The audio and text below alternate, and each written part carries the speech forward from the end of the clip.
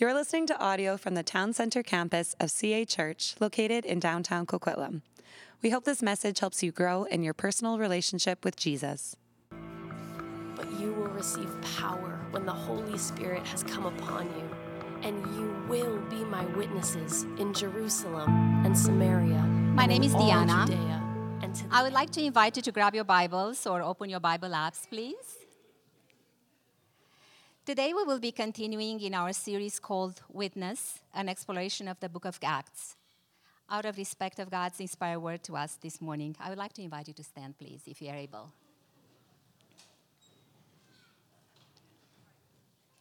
So we're reading from Acts chapter 17, verses 16 to 23. While Paul was waiting for them in Athens, he was greatly distressed to see that the city was full of idols.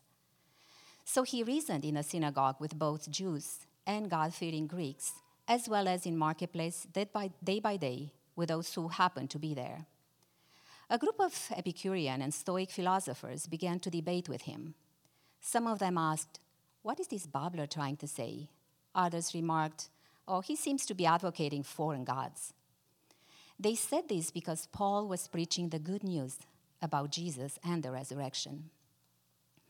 Then they took him and brought him to a meeting of the Areopagus, and they said to him, "May we know what this new teaching is that you're presenting? You're bringing some strange ideas to our ears, and we would like to know what they mean." All the Athenians and foreigners who live there spend their time doing nothing but talking about and listening to the latest ideas. Paul then stood up in the meeting of the Areopagus and said, "People of Athens, I see that in every way you're very religious. For as I walked around and looked carefully at your objects of worship, I even found an altar with this inscription, 'To an unknown God.' So you're ignorant in the very thing you worship. And this is what I'm going to proclaim to you." The word of God. You can be seated. Let's pray together, and then we'll step into God's word.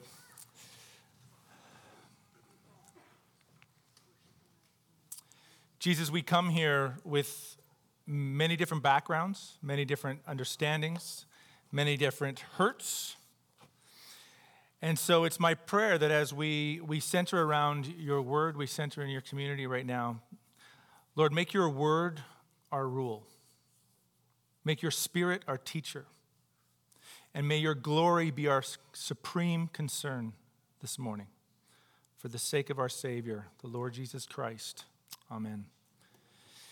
There was a news article in the Chicago Tribune back in 2006 that told the story of a mother in the town of Moline in eastern Illinois, whose son was attending Illinois State University, and she missed him so much while she was away that she had a life-sized picture of him made. We've got a shot of it. That is not him, that is a life-size cutout, because she missed him so much.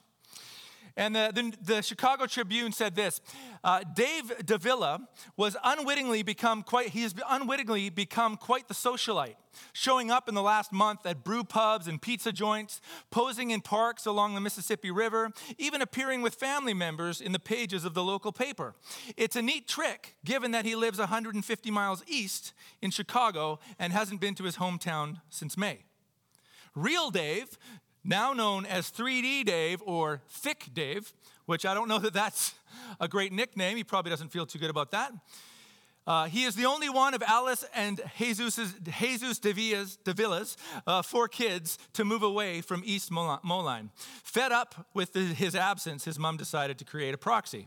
She took a digital photo of the 24-year-old in which he was standing casually, hand in pocket, blue button-down shirt hanging untucked over khaki shorts, and she blew it up to his actual height, 5 feet 8 inches. The photo was attached to heavy cardboard from a box that the neighbor's new stove came in, duct tape. Dave's dad chipped in some scrap wood, assembled a stand, and voila, Flat Dave was born. And And thick Dave, three-dimensional Dave, was getting all sorts of photos and pictures and texts about his buddies getting pictures of him while he was 150 miles away. We've been reflecting over the last few months throughout the series of Acts that there's a tendency for us to make stand-ins for something greater. That we will often put things in our life that are really trying to answer a much larger problem. And Paul, some of us call him Apostle Paul. Some of us might call him Saint Paul. He was a missionary. He critiqued the religion of the Jews for looking to tradition for their identity and for their hope. In chapter 14, a few weeks ago, the people of Lystra were convinced that Paul and his friend Barnabas were actually Zeus and Hermes. And so they actually used this opportunity to say, your gods are way too small. Let us tell you about the God behind everything, the God that's been sustaining us all since the beginning of time. Now in Lystra, the people of Lystra had a very human desire. They wanted the gods to walk among them. They had a very human desire. They wanted to be seen by something bigger than themselves. They wanted to believe that somewhere the divine was paying attention to them. That something tells us something about how we were created. That's how we were built.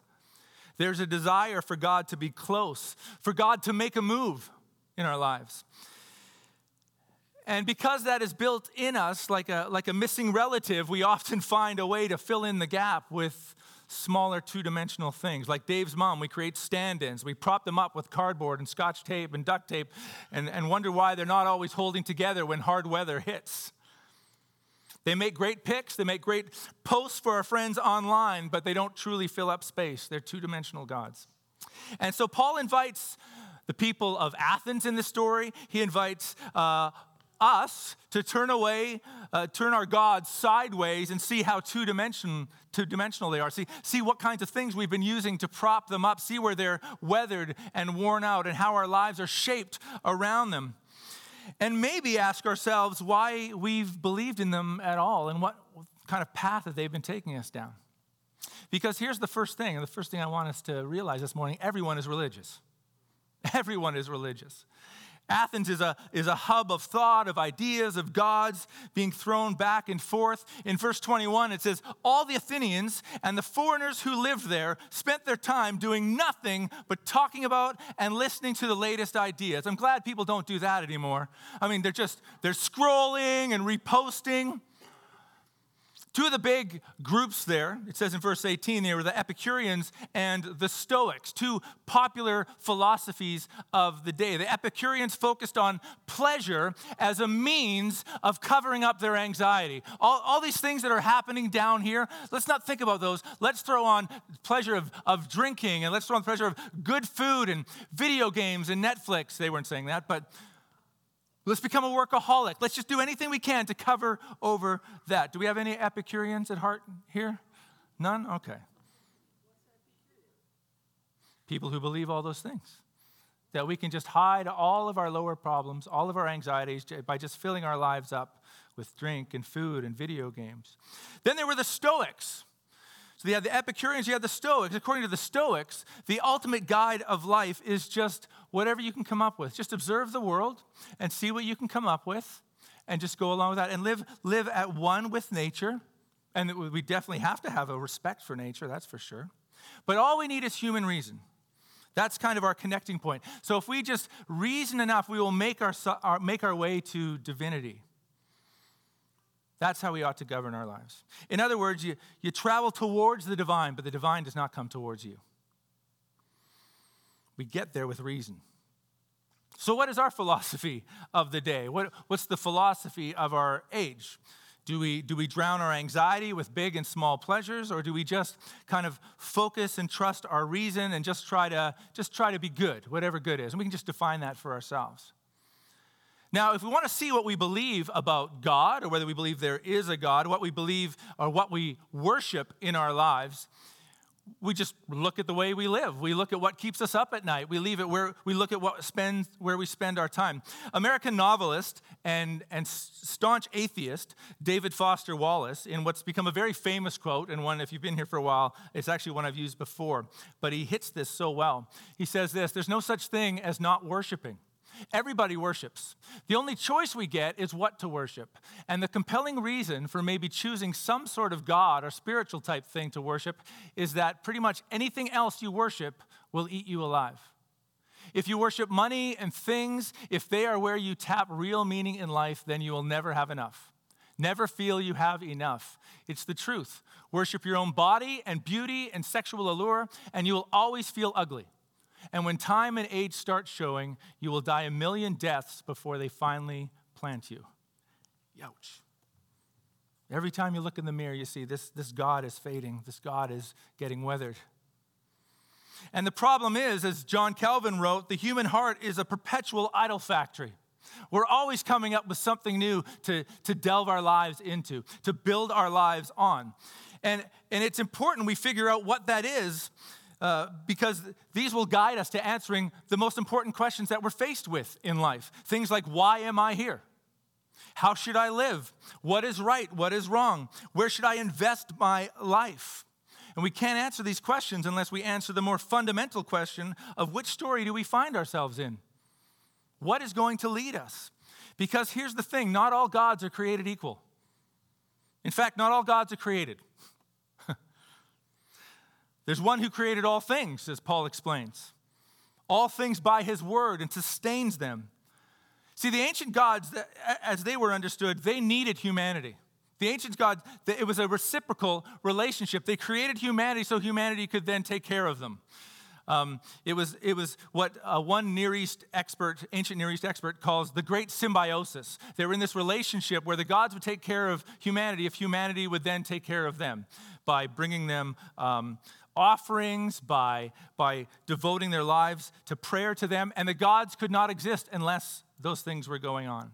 So humanity was created out of necessity for the gods of Greece and Rome, created to be the servants of the gods, to take care of their needs. But like modern gods, like modern ideologies, humanity may have created them, but we end up serving the very things that we created. And there was always concern. You see this in Athens. There's always concern. If you're running after all these things and trying to bank your life in all these different things, it seems there's this kind of religious FOMO. Like we're going to miss something. We got to make sure we hit everything. I'm going to try this kind of life. I'm going to try this ism. I'm going to try this ology. And I'm going to try to find meaning in them. In verses 22 and 23, Paul says, he stands up in the meeting of the Areopagus and he said, people of Athens, I see that in every way you are very religious. For as I walked around, could we not walk into the mall and say to the people in the mall as they walk into the Gap and as they walk wherever, and say, I see that you are very religious. They probably won't like it, but we could say it. For as I walked around and looked carefully at your objects of worship, I even found an altar with this inscription, to an unknown God. So you are ignorant of the very thing you worship, and this is what I am going to proclaim to you.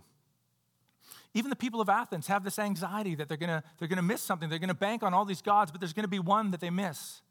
There's an anxiety attached to creating meaning for ourselves. We're always afraid we're going to miss something. We're going to get it wrong. There's a fear of being cut off from the divine or a larger purpose for our lives, of knowing how to live, which story to live in. Well, today we would obviously say, oh, there's no statues to Zeus. There's no statues to Hermes or Artemis or anything like that. Today, ultimately, we hope that we can feed some of those same desires, some same needs we have. The history of humanity has different philosophies and a lot of isms. We've tried a lot of isms throughout human history. So I just want to take a look at two isms that are pretty popular today. The last century saw the rise of nihilism or secularism, often connected to the philosophers of the Enlightenment, who basically say we don't need God anymore. We figured it out. We know how to live morally. We can do it on our own. Like the Stoics, it was just all we need is our reason to get us there. Meaning there's nothing out there. There's no fate but what we make. So live liberated from the shackles of God and of Christianity and of religion, and just kind of just know that you're cut off from anything bigger and just live your life. I'm not sure they fully thought about what the consequences of that would be, what that would look like. Interestingly, it was German atheist and nihilist philosopher Friedrich Nietzsche Try just spelling that last name on your own without looking it up. It's not easy. Friedrich Nietzsche, who pointed out the very danger inherent in that kind of liberty. Now that we've tossed all these shackles off, do we actually realize what we've done? In his book called The Gay Science, he tells, that word used to mean something different back then, he tells what has been titled the parable of the madman. And the madman, in this case, goes running into a village, the village representing Europe on the brink of going into the 20th century, which, of course, would be the bloodiest century in human history. It says, one morning the madman jumped into their midst and pierced them with his eyes. "Whither is God?" he cried. "I will tell you, we have killed him, you and I. All of us are his murderers. But how did we do this? How could we drink up the sea? Who gave us the sponge to wipe away the entire horizon?" For those of you who know the book of Job, this echoes a lot of what God asks Job. "What were we doing when we unchained this earth from its sun?"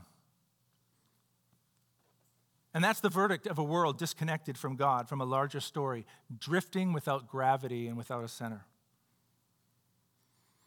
Now we've come up with the good life, identity, morality, based on what? On preference. Whoever screams the loudest. No outside guidance. No wonder anxiety is such a part of what it means to be human. No wonder anxiety is at an all-time high. It's the result of a secularism that is unhinged from its sun. Well, we'll just go with moralism. That's a good ism. Let's just live right. It's easy. You do you, I'll do me, and we'll just all live right. So we'll just try to live good lives. And I don't need a God or religion to teach me how to live. Well, Jonathan Haidt, again, not a person of faith. He's secular, but he's very sober in his critique of a world without a center. In his book, Righteous Minds, Why People Are Divided by Politics and Religion, he confronts this question. How can logical, moral people so strongly disagree? And he concludes that it comes down to all we can come up with is intuition. How does it make you feel? Which is frightening. Go onto your social media today. It'll be based on all on how do you feel.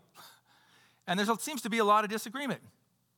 We look in the arena of social media and politics. Let's just all try to be good. I'm trying. Still not making people happy. He says this is the problem. We are indeed selfish hypocrites, so skilled at putting on a show of virtue that we fool even ourselves. Jeremiah said the same thing in Jeremiah 17:9. The heart is deceitful above all things, beyond cure. Who can understand it? That means not just their heart, my heart too. I'm going to quickly judge someone else's heart. I haven't even figured this thing out yet. It's probably a little easier just to try to deal with someone else's. The minute I get the 2x4 out of my eye, I can start taking care of everybody else. So morality is nothing more than preference. And I'll tell you, with social media, morality has become a label that just helps us associate with any group that we find.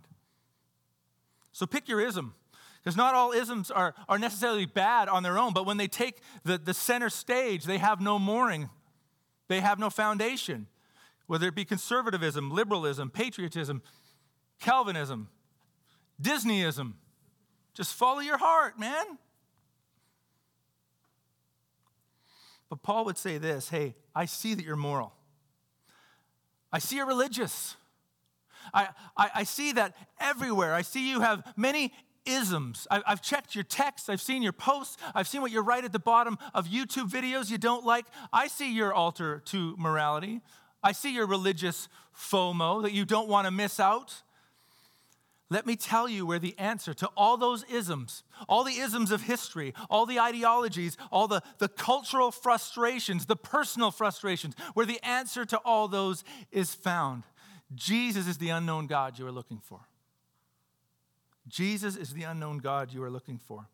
Verses 24 to 31. It says, the God who made the world and everything in it is the Lord of heaven and earth and does not live in temples built by human hands. He's not served by human hands as if he needed anything. Rather, he himself gives everyone life and breath and everything else. From one man he made all the nations, that they should inhabit the whole earth. And he marked out their appointed times in history and the boundaries of their lands. God did this so that they would seek him and perhaps reach out for him and find him, though he is not far from any one of us. For in him we live and move and have our being, as some of your own poets have said. We are his offspring. Therefore, since we are God's offspring, we should not think that the divine being is like gold or silver or stone, an image made by human design and skill.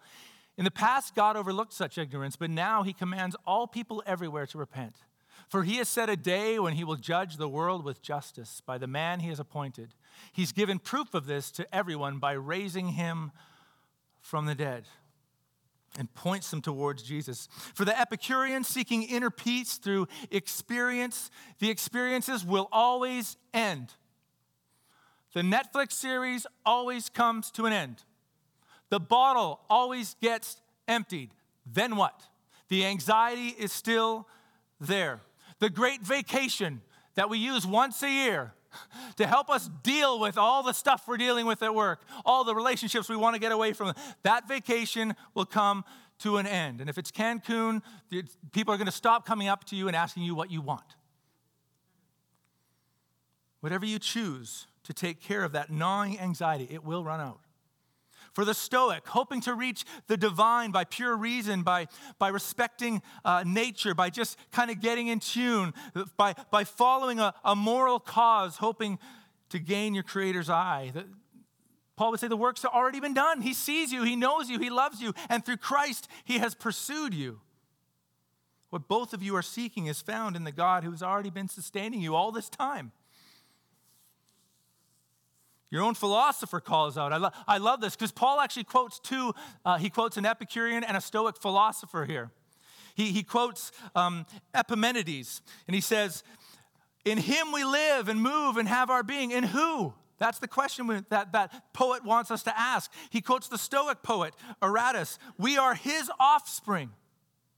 He takes the words of their very own poets, and he points out their hunger and their desire for something less, he points out the two-dimensionality of all that they follow and all that they serve. There is something beyond your poetry. Your poetry's calling out for something bigger. I wonder what Paul would say today if he came in and he looked at the poets of the day, the philosophers of the day. He might go to Taylor Swift and say, you should not be left to your own devices, because they come with prices and vices. You end up in crisis, and you wake up screaming from dreaming. You don't need to be in that state. He hears your covert narcissism disguised as altruism. He sees through it. It's not hidden. He can make it so you can look at yourself in the mirror again, so that your sin, you can just shake it off.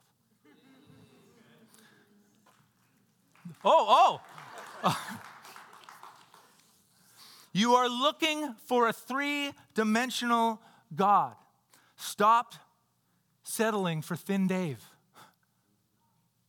Stop trying to prop it up with duct tape and used cardboard boxes. There is an all-encompassing story within which you live and move and have your being, whether you recognize it or not. But oh, the joy to understand the story that you're invited into. And if we refuse it, we're pushing back. If we refuse it, we're just scratching at it. We're seeking but never finding. We're numbing ourselves. And the truth is, it doesn't work. It makes us tired and more anxious. So he says, let me tell you about this three-dimensional God. He's been sustaining you since the beginning of time.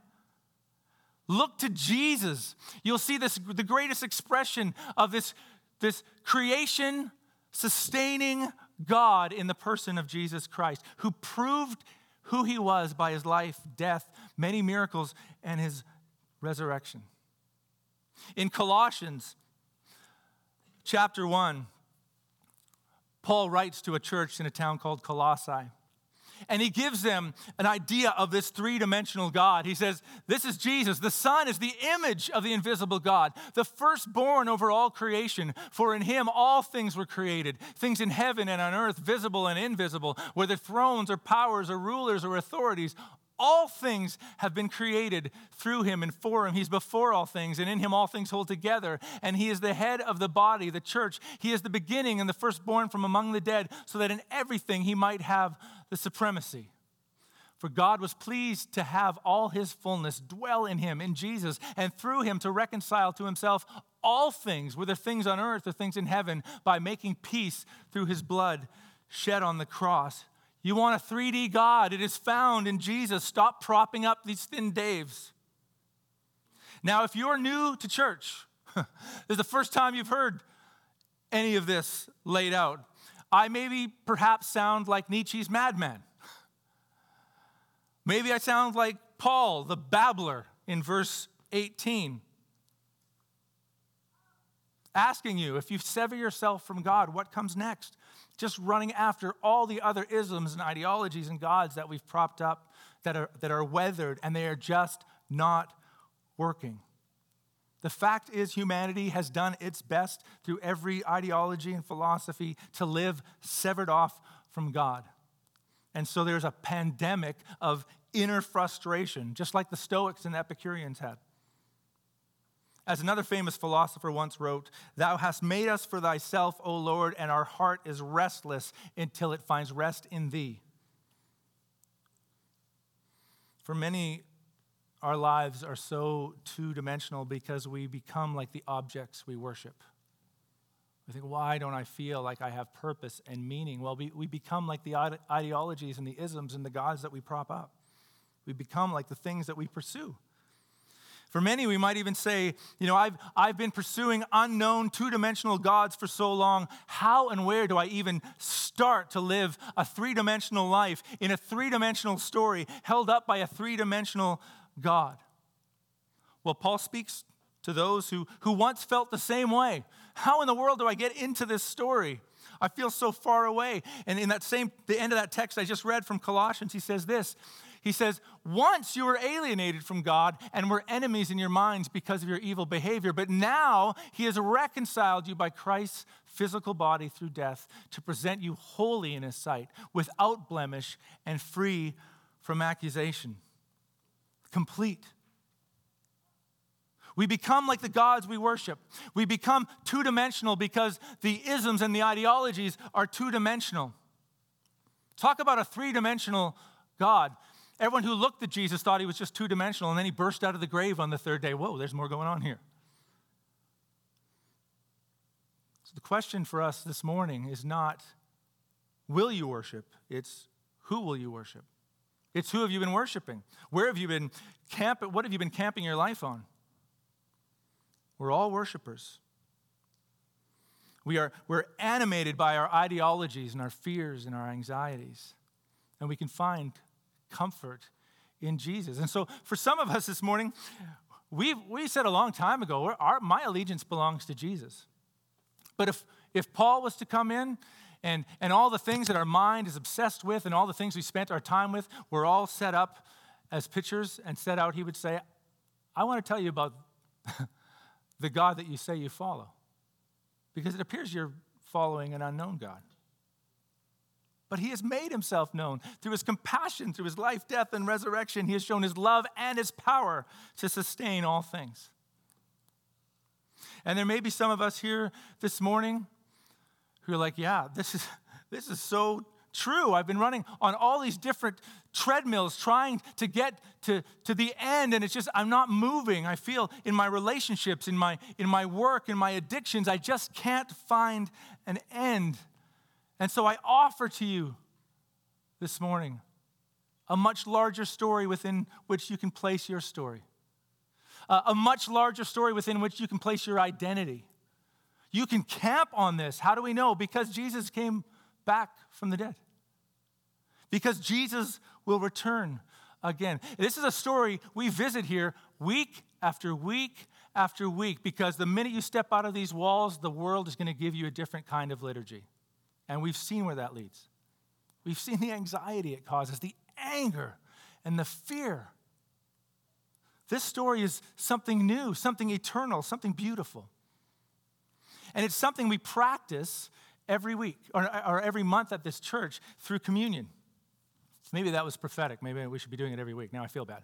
But we're doing it every month. We do communion together. And we're gonna do that now. To step into communion together, and again, some of you maybe are visiting, so we'll just explain a bit. Communion is something that those who have given their lives to Jesus said, I want to align my life to the story that Jesus has called me to, that God has called me to through his son Jesus. When we take communion together, we remember the larger story that we live our lives in. And in that story is where we find an answer to our anxieties, an answer to our fear, an answer to the questions, where is all of this going? An answer to a question, where can I find some solid ground to stand on? This is how Christians for 2 millennia have anchored themselves in the larger story, one that cannot be reached simply through reason, but it's given to us through God's revelation of himself through his son, Jesus Christ. It's a story that is solidly built on the life, death, and resurrection and return of Jesus. Jesus, on the night that he was going to be taken and he was going to be crucified, he had a meal with his friends. This story was passed on to the Apostle Paul, and he wrote about it in a letter that he wrote to an early church. And he said this, he said, "For I received from the Lord," from Jesus, "what I also pass on to you. The Lord Jesus, on the night that he was betrayed, took bread.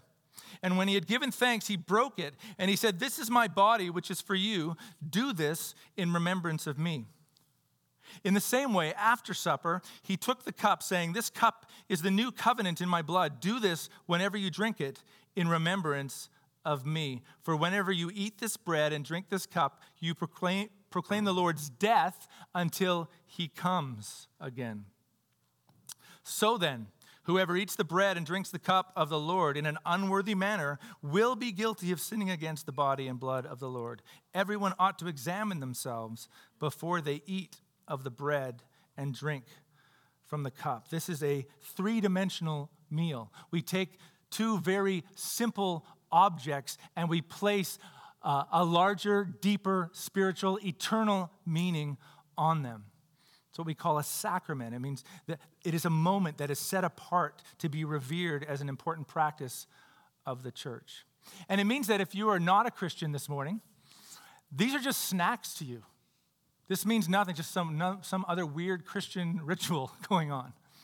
But if you are a Christian, I would invite you, after I do some explaining, to come down and take the bread.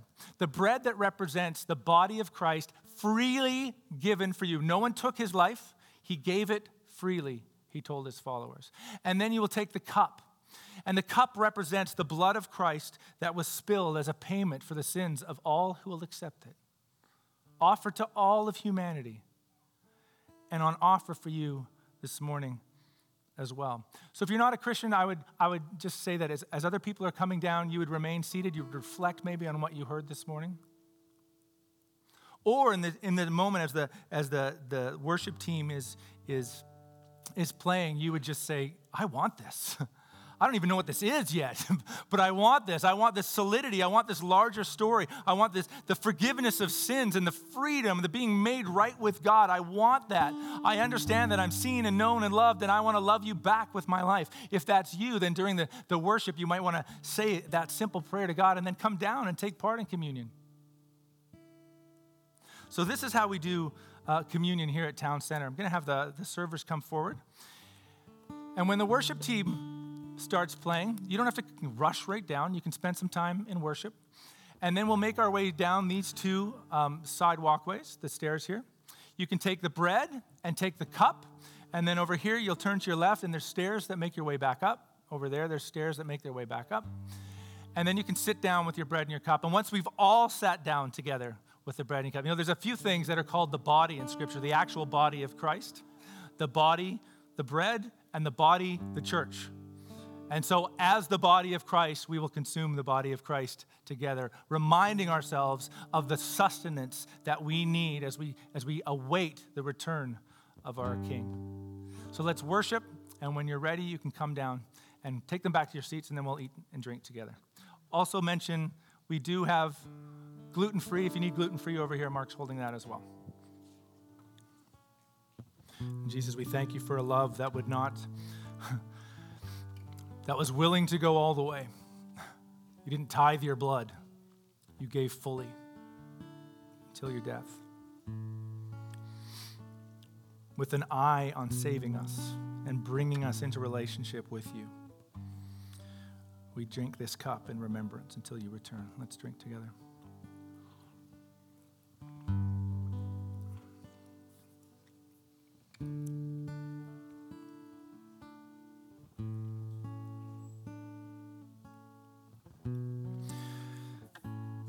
Therefore, God exalted him to the highest place and gave him the name that is above every name, that at the name of Jesus every knee should bow in heaven and on earth and under the earth, and every tongue acknowledge that Jesus Christ is Lord, to the glory of God the Father.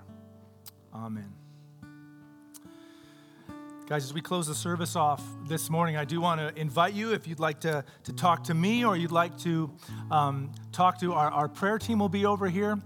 If you have more questions about our church, I'd love to talk to you about that, more about what I was talking about this morning. Love to talk to you. Other than that, as we end in here, that's not the end of church. Church is not a place with four walls. It's the community that you are very welcome to. So after the service, head out into the foyer, grab some coffee, some cool treats, and hang out, get to know each other together. I'm going to invite you to stand. Church, may the Lord bless you and keep you. May the Lord make his face shine upon you. May the Lord be gracious to you, and may he give you his eternal peace. God bless you. Have a great week. Thanks for listening to this message. If you've been listening to our sermons, but you're not a part of a church community, we would love to have you join us. You can go to cachurch.ca to find out more about getting involved in the life and mission of CA Church.